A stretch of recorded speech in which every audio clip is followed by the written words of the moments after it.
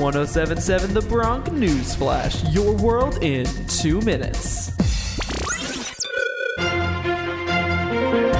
Today's Bronc News Flash is underwritten by Rider University. Free to engage, free to change, free to explore. I'm Tommy Franks. Joe Biden reportedly fractured his foot while playing with his dog, according to his doctors. He was treated at an orthopedic center in Wilmington, Delaware, but will wear a boot. This comes on the same day as the announcement that should he become the president-elect, he will have an all-female communications team. President Trump did his first interview since the election with Fox News' Maria Bartiromo.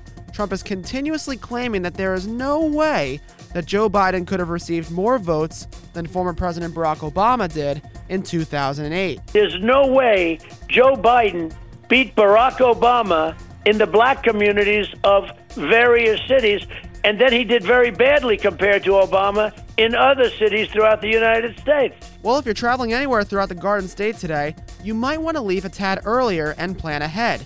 Following the holiday weekend, there will be a strong storm surge and winds will be as high as 45 miles an hour on the shoreline.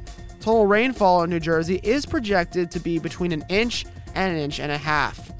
Rider is offering information sessions to admitted students this week, beginning on Tuesday for first years and transfer students, starting at 5 o'clock p.m.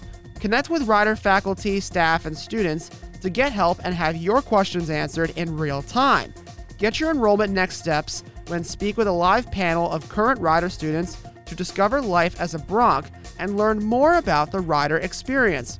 For more information on registering, go to rider.edu/events now. And that is your Bronc News Flash. Begin your college search at Rider University. Go to rider.edu/visit to learn how you can become a Rider Bronc. Take a virtual tour, schedule a video conference, or text or call an admissions counselor. That was 1077 The Bronx News Flash, your world in 2 minutes. To hear more episodes, you can go to 1077thebronx.com/newsflash. See you next time, only on 1077 The Bronx.